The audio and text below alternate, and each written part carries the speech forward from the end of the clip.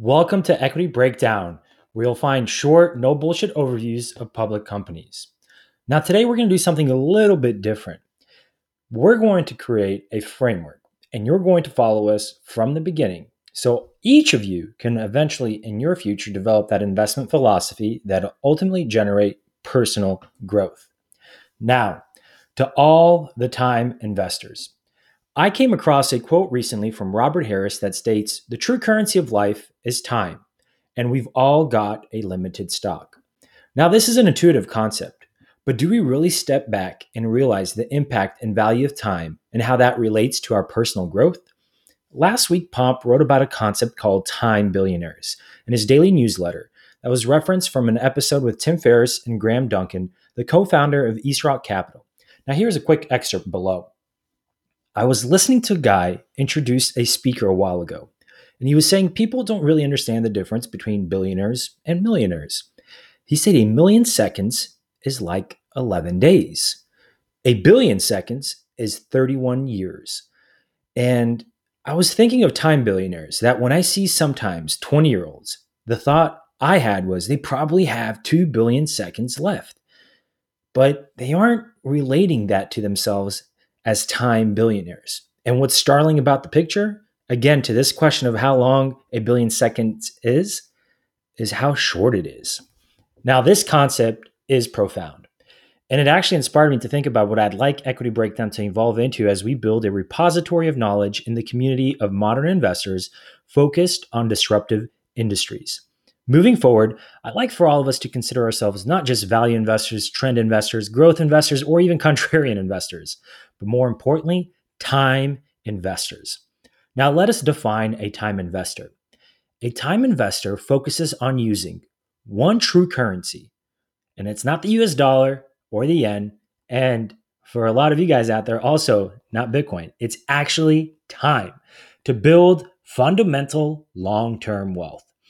As a time investor, you invest in society by finding wonderful companies in disruptive industries and then use the currency of life, time, to deliver strong returns. Now, a time investor needs to maintain 5 key important principles. You have to always have an owner's mindset. When you invest in a business, you own that business and you have to approach it with that perspective. You have to have an open mind with an independent point of view and always be willing to change, refine, and redesign with important new information.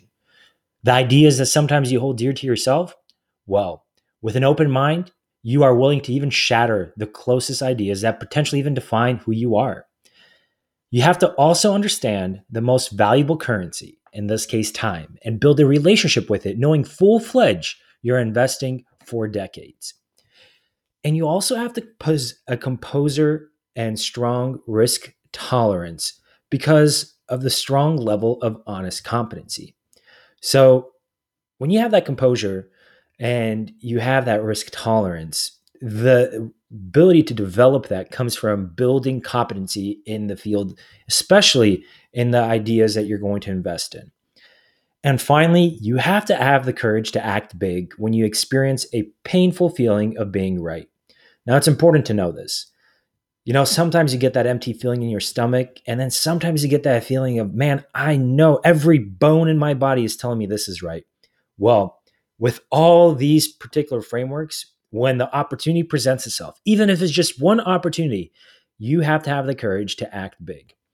Well, the logic is simple, guys, and pretty clear, but very difficult to maintain. So that this leads us to one key question. What investment framework should a time investor deploy to achieve returns? Now, to equip time investors in the game that will be played, I'm adopting an investment framework that will be centered on one key term: strategic resources.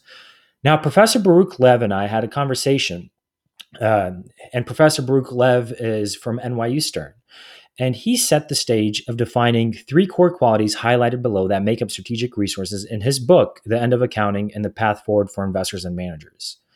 Now, when it comes to strategic resources, they have to be valuable, rare, and difficult to imitate.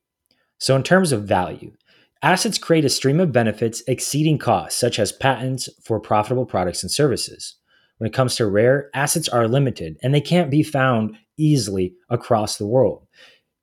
Simple example, the Mountain Pass Rare Earthing Mining Center in North America that possesses rare earth materials. And then you have the difficult to imitate. Assets cannot be replicated easily and require significant resources to be acquired or imitated by competitors. It's as simple as, can you build the next Google or Apple and actually go head to head and compete with them? Very, very difficult to do. As outlined in the theory of the firm, the purpose of the existence of a company is to maximize sustained economic profits. But to maximize profits, the company needs to achieve sustained competitive advantages. And to achieve sustained competitive advantages, the company needs to efficiently operate its strategic resources. Now, our investment philosophy, which is investing in society, will be like a mosaic where we'll focus on growth, value investing attributes, and more importantly, strategic resources. And specifically, this investment philosophy will start off with the breakdowns that we conduct from an industry and company perspective.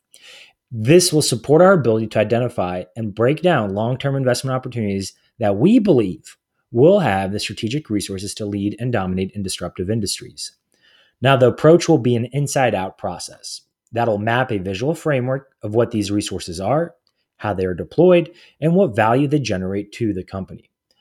So, the strategic resource breakdown investment framework. It's going to focus on providing time investors with 5 key attributes. We will provide an inventory of strategic assets, characteristics, and value in their industry. Examples will be patents, brands, landing rights, disruptive technologies like mass producing 3D printing systems or proprietary algorithms. To generate value, an organization must build an organization around its strategic assets.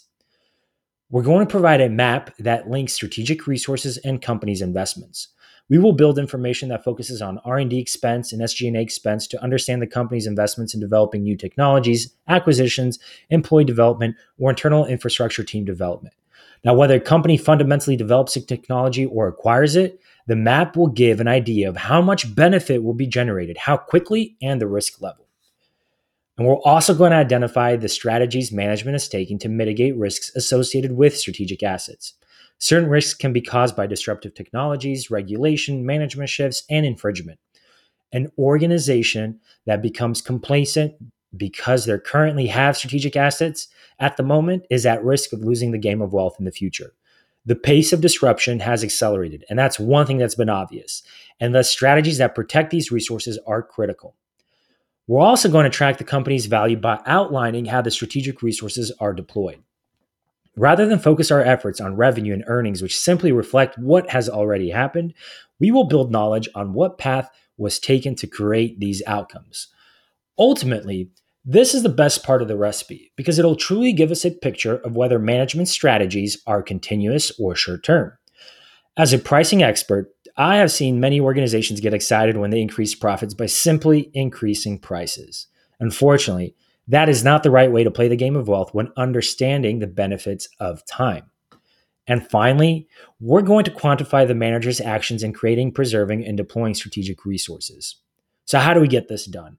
An effective management team needs to manage the entire chain from developing, protecting, and deploying these resources. They need to exhibit skills in competitive strategy.